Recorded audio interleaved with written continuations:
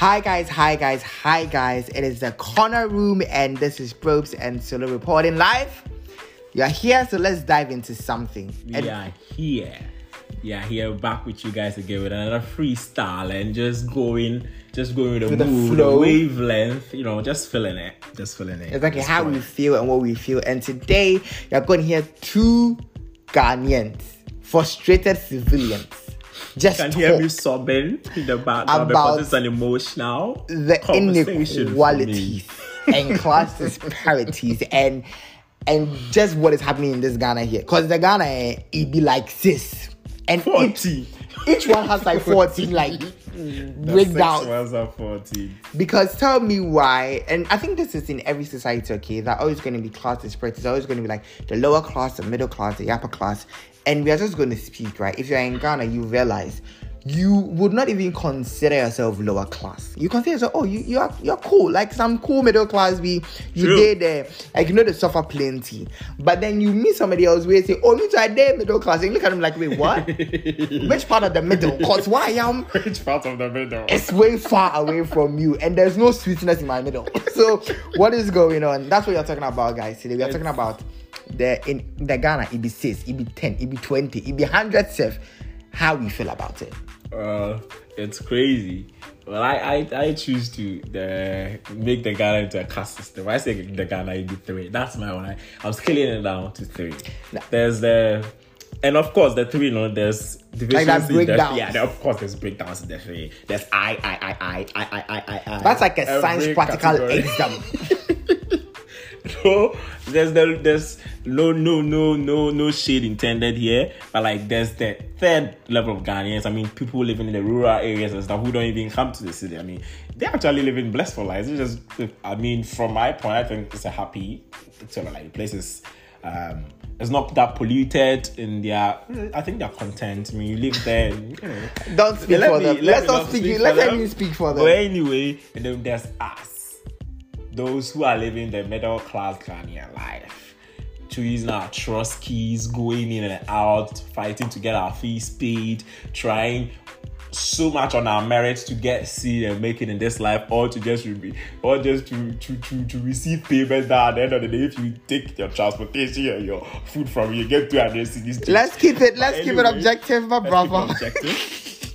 Anyway, let's keep it objective. And then there's the first Ghana. The first Ghana that they don't even know that Ghana is actually a bad country. Oh yeah, they wake up to waffles and all that stuff with fruit salads with maize butlers. Some even have butlers in Ghana. I thought that stuff was only in movies. So fast. I didn't know. But anyway, so there's these 3 Ghanaians, right? And we are all here. We are all hustling it out. But at the end of the day, we are caught in the middle because with just a slip, you can move to the one. You are one bad experience away from falling into the category below you. That you don't even realize it, right? Like you don't even realize it. And I always say this. I was asked this question one time by this American classmate of mine.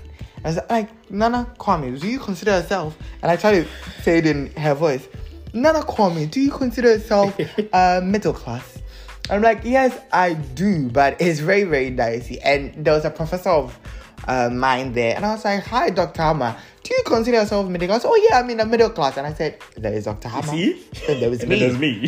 That's different. But we all claim middle class. Because at the end of the day, it looks like middle class is only a sham, where lower class people like to feel better off than the other people that are better than, in that same and lower where class with them. Like high class people want to come down and feel like they're not too rich. They're not rich. Like they're not rich. They're like that. So let's claim middle class. Let's just claim middle class. I knew it was tough for the middle class area. I knew it was very dicey and I was very shaky there. When I was doing my national service, I'll go and ask my superiors like, "Oh, how are you doing?" They'll be like, "Surviving." Like, I'm sorry, what? You are surviving? I haven't been paid for 4 months. Now wait, if you are surviving, like, you can imagine. And I'm still middle class. I still consider myself middle class. I know it might sound delusional to your first class people sitting there thinking, oh, he still thinks he's middle class? But that is my life, and I choose to see it that way because the reality is the alternative is me seeing myself as a third, the third region, and that's just not me. I don't know what you got going on, but that's not me. Because let's even talk about maneuvering or navigating social relationships and dynamics with different class categories. Okay, as I said, I consider myself like middle class. You have a friend who you consider high up there, right? And you have a friend you consider like low class. So this is the relationship dynamics. On a regular, you're hanging out with the low class friend of yours. And when I say low class, guys, I don't mean to like in a degrading system, but some in a degrading way, but like somebody in a lower class system. So somebody like sort of class system, so more economic than some social degrading BS. So yeah, somebody that earns way less than you, or come from a family or a home that makes income way less than you. That's what I'm trying to say. So no degrading BS. You hang out with such a person and they expect you to pay. Oh yeah. Because we see them pictures on IG, you flexing. Yeah. So you're not about to take me out and ask me to pay. You have shours. Bruh, you have survived, you have clothes. You eat out. What phone do you use? iPhone? Yeah, you're gonna watch me pay for this meal? Like, have you not seen me? And then on the other end, you hang out with your rich friends. And they are sure you can't pay. I'm not even asking you to pay for me, or why are you asking me to eat out closer with you? Are you okay? And the worst part will ask you, let's do this again. Do what again? I am not gonna survive for the next 2 weeks. Do this again? I broke my bank. To it will take me years to recover. Anything like, let's do this again. Let's do what again, lady?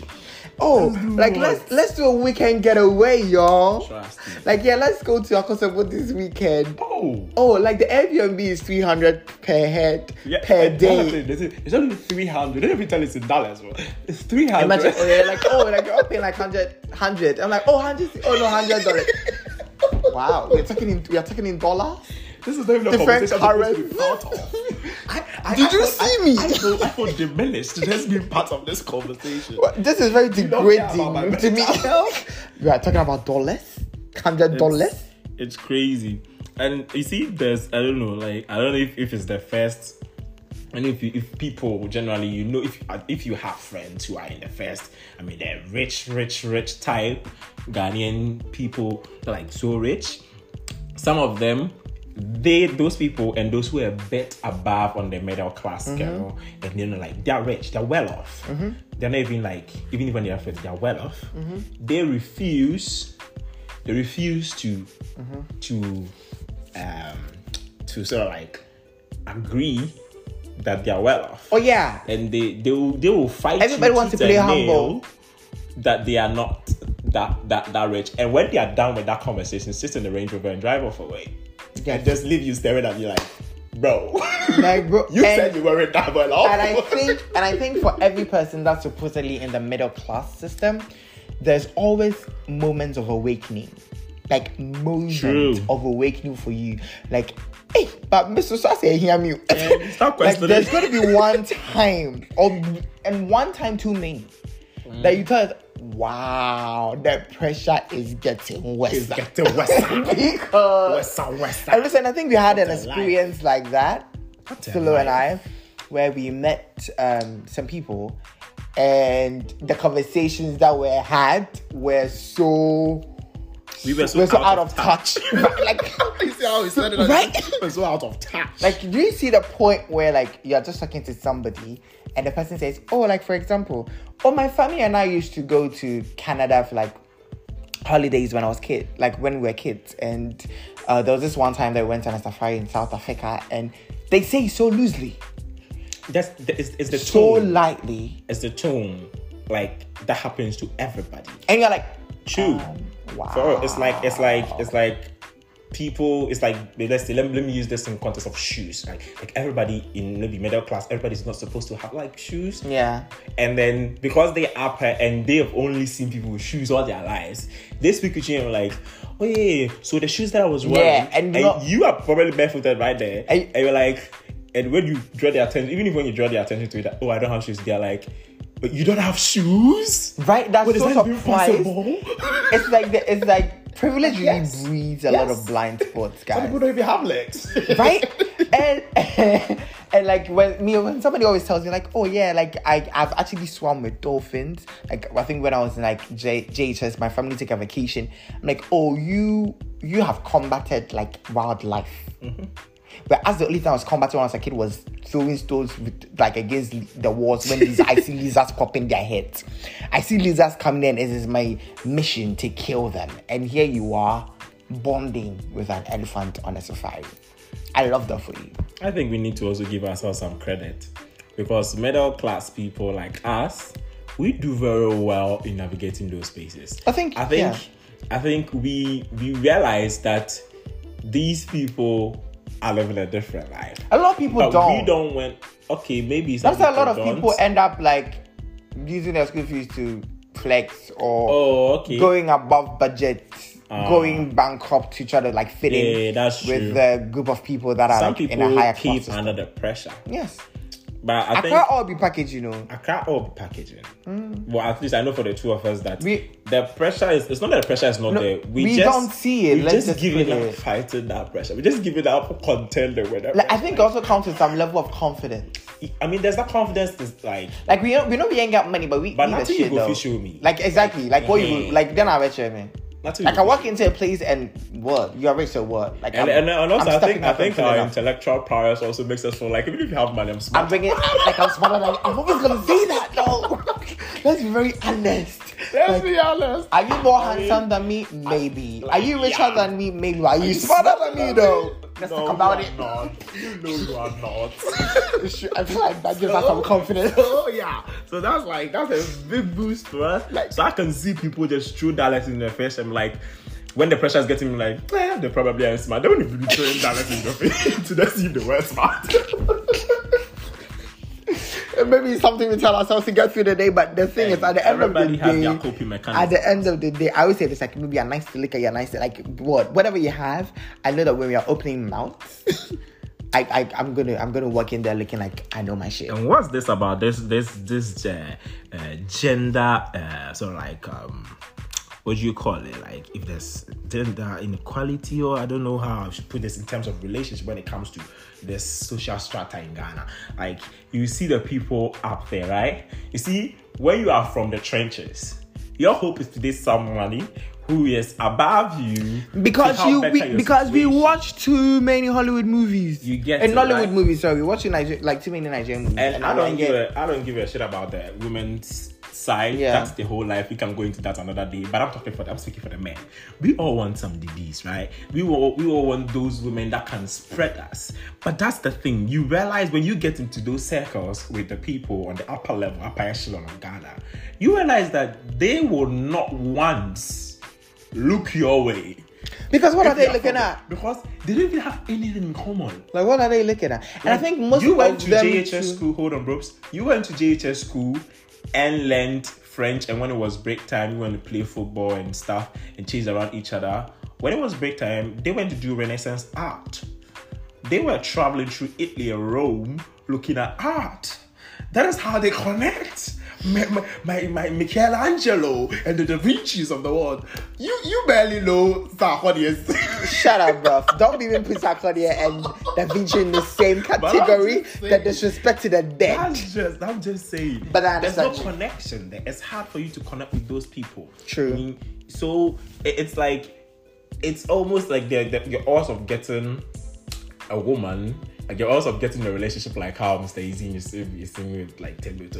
It's like what out. And let's not even forget when Mr. Easy met it, he wasn't even he was rich. He was rich. He's just from a humble home, but he's rich. Yeah, but he's rich. So even if you have to even meet them, when we were young, you used to see that Ghanaian movies where they'll see and then the rich woman will go and sort of like almost accidentally knock the guy selling maybe dusters with her car. And I ain't got on dusters.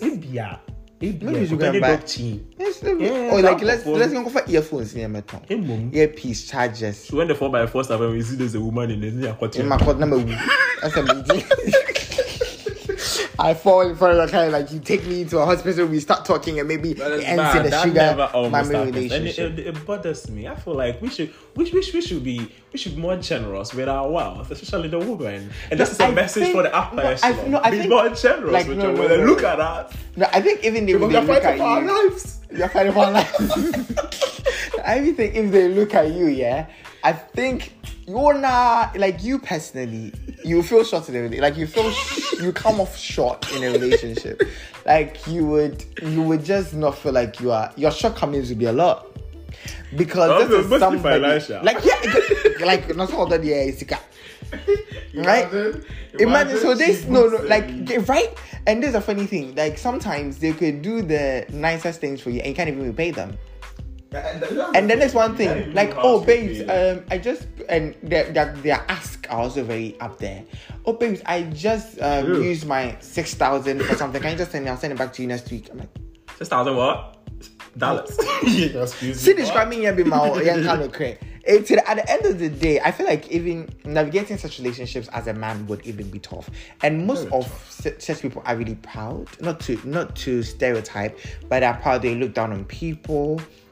And your class is always going to come through for them. They're very detached from the social settings. Yes, and maybe sometimes they don't even realize it, but they are degrading to lower classes in their mannerisms and stuff like that. It's just like they interact. Exactly, like you don't expect them to. They don't know your experiences. They don't relate to you. So there are like microaggressions here and there sometimes. Of how even people are going to perceive the relationship is another thing. People are going to perceive it like, oh, just holding your band and like people are going to emasculate you in a relationship, even if no be me, me, I want to be emasculated. Saucy Santana, material girl. Give me the Gucci bags and the bag and material girl. Please emasculate me. If you are taking me on trips, emasculate me. Before you come and tell who me masculinity ends? Where has masculinity got me in this world? Where? Oh my place. You'll be there and they'll call you, babe, I've booked a trip to Boko Bora Bora. Yeah, Bora. Bora Bora, meet me there now, Lord, for my ass. This I don't have now for your one sicker.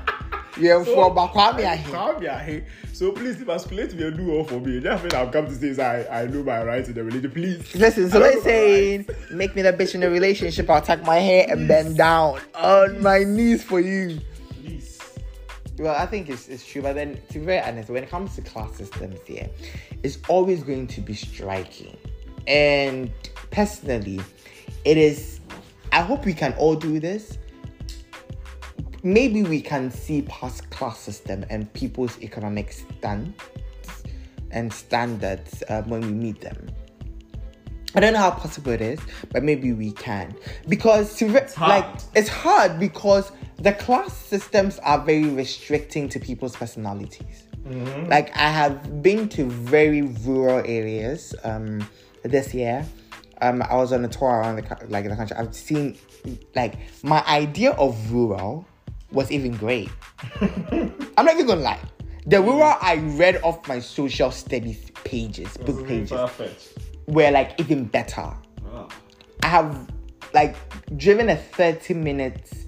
We drove for 30 minutes and there was no light on the stretch in the night. No street light, nothing. And you could see houses getting by with like lanterns and just fireplaces. And I have like walked the whole community or two and I already saw like a school in a very sad state. You just see one hospital, right? Like this is somebody whose lifestyle is just going to be that place.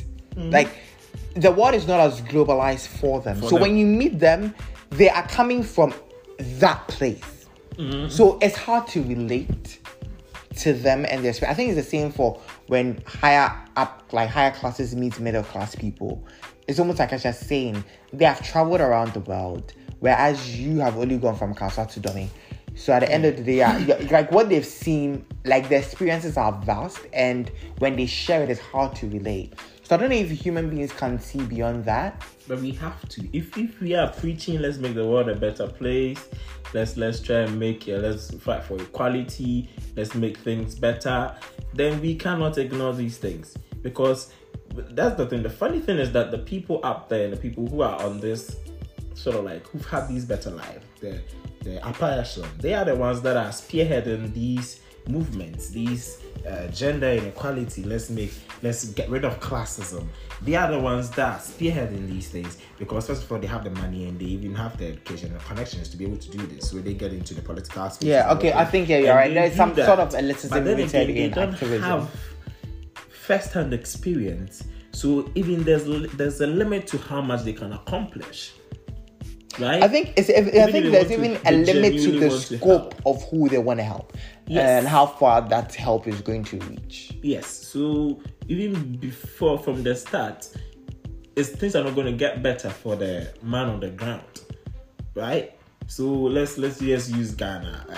Maybe politicians who go in there and they go and try and sometimes some of them, I'm not going to say all of them, some of them genuinely want to do something for the communities that they are in, but maybe they build a road and maybe they build one house and they think, oh, this is so good, I have done so much for this community. But then they don't know on the ground that this is little to nothing to the main problems of the place, of that community that's there. Because they feel like the connection that they have with it, that is like it's genuine enough. But they don't know what the man on the ground is feeling. And it's always going to be sad. True. But at the end of the day, this Ghana is always going to remain three. True. I think that's the way it's going to remain. And I think you've brought something up that like really gets to me, because then if you know me, you know I do not like motivational speakers. I don't like self-help groups. I do not like people that want life coaches. Those people. Life coaches. Yeah, those people. Yeah. Because I feel like that's so detached from reality. Okay, you do not bring somebody that is structurally like oppressed, whose oppression is institutionalized, into an auditorium, and you think what they need to be successful is to tell them to go after what they want. Go after what they want, neglecting everything that stops them from going. It's very, very brain dead to me. Very true. But so I really don't like them. And as you said, we have people I've met 2-3 life coaches in my whole life, and all of them that should be a job. That should be outlawed, right? Thank you. What are you doing? Are you not coaching your life? And all of the people I've met are rich people, or at least people that would wear their humble beginnings around their neck like a chain or some ornaments. They will say, "Oh, I came from humble beginnings," but it's in a past tense. You came from humble beginnings. Why are you now? Anymore? Right? And when they get there, it's almost like they are so decided. They want to tell you, like, yeah, so go after what you want, serve, volunteer, bruv. Can you be realistic? They don't. They refuse to admit that they are out of admit touch. And acknowledge like structural oppression. And then teach people on how to overcome them. Because trust me, there's so much fight in you. When I say there's so much fight in you, yes, I mean self-esteem, self-confidence, vision, focus, determination, all of them. There's so much work to be done in you. But there's so much work to be done outside of you. Outside of you. The system, the structures, institutions.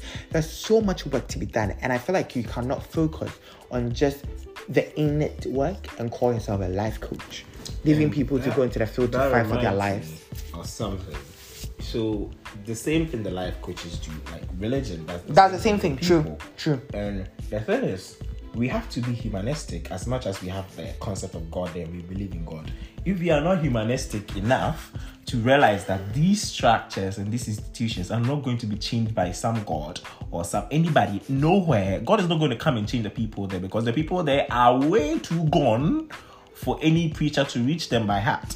So people are the ones that are going to go there and then change those institutions. So we have to invest in people to do that. That's even besides the point. I was recently at a church and the pastor was like, not my church though, like a church. I know what you got going on. Not my church though. But not my church though. Not my church though. But then at a church, I was randomly just visiting some churches for something.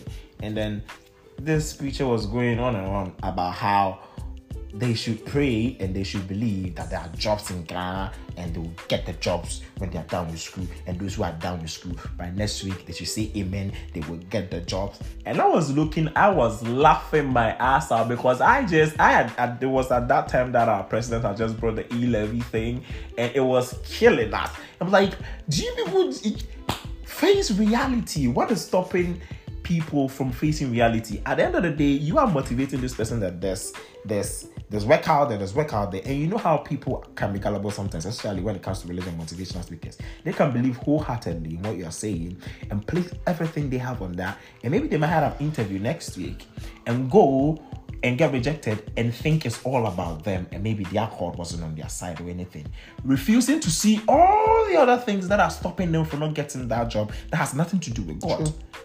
So you put this why can't you just say that let's fix the institutions that are wrong and everything, and if those things get better, we are definitely going to get jobs. Of course, your chances of getting jobs are still small now, but you can still get it. But just know that they are small.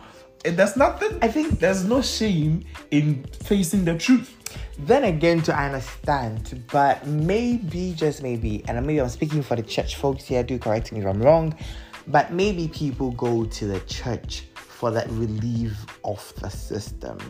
Like, they don't want to go to the church and be told what they're going through.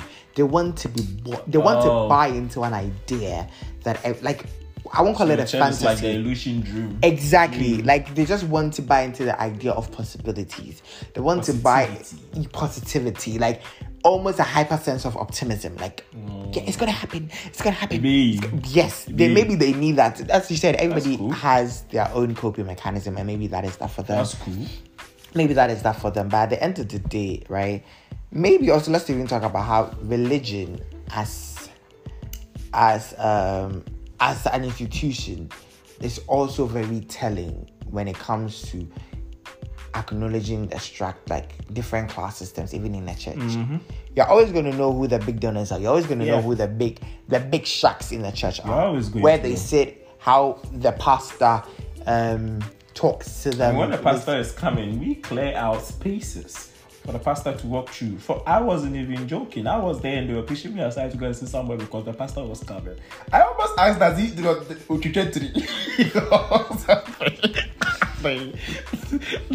sorry for this, but it's fine. Does the pastor, like, is he a butcher? Like, does he hold knives and stop people when they're close to him? What are you afraid of? Are you supposed to, like, get close to him or something?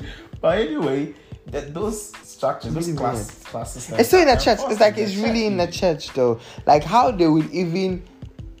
It almost as if the pastor knows the little donors, like the red gang. Yeah. One CD4 and 5 CD4. We know you people. Like, we know you.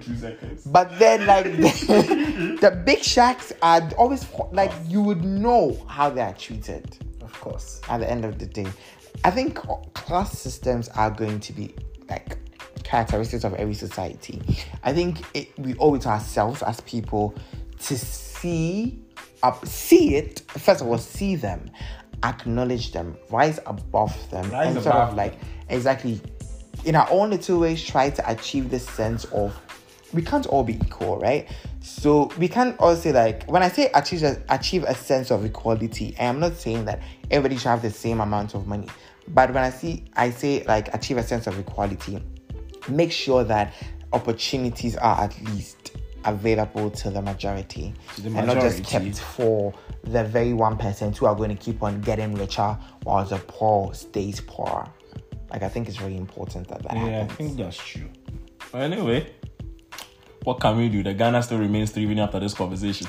And trust me, in as much as we talk for almost 30 minutes, we do not know which part of Ghana we are. We trust me, I don't know. Hey. Because at the end of the day, if Ghana is trio, I'm thinking I'm in two. But today I'm going to sleep thinking I'm in one. Hey, who can stop me? It's delusion. Who's going to stop me though? Who's going to lie to me? Who's going to lie to me? Apart from me, I'm going to lie to myself. You guys should do well to like and share, comment, and subscribe on all platforms that you see listening to this podcast on. We'll get to you guys later with some more great conversations. It's still the corner room costed. Corner room. Yo, you know what's on his mind, right? No. Right. It's the corner room, guys. Corner. Corn. C-O-R. Corn. Not the P word. You're right. Not the P word. But still, the Corner Room podcast. We'll catch you guys later.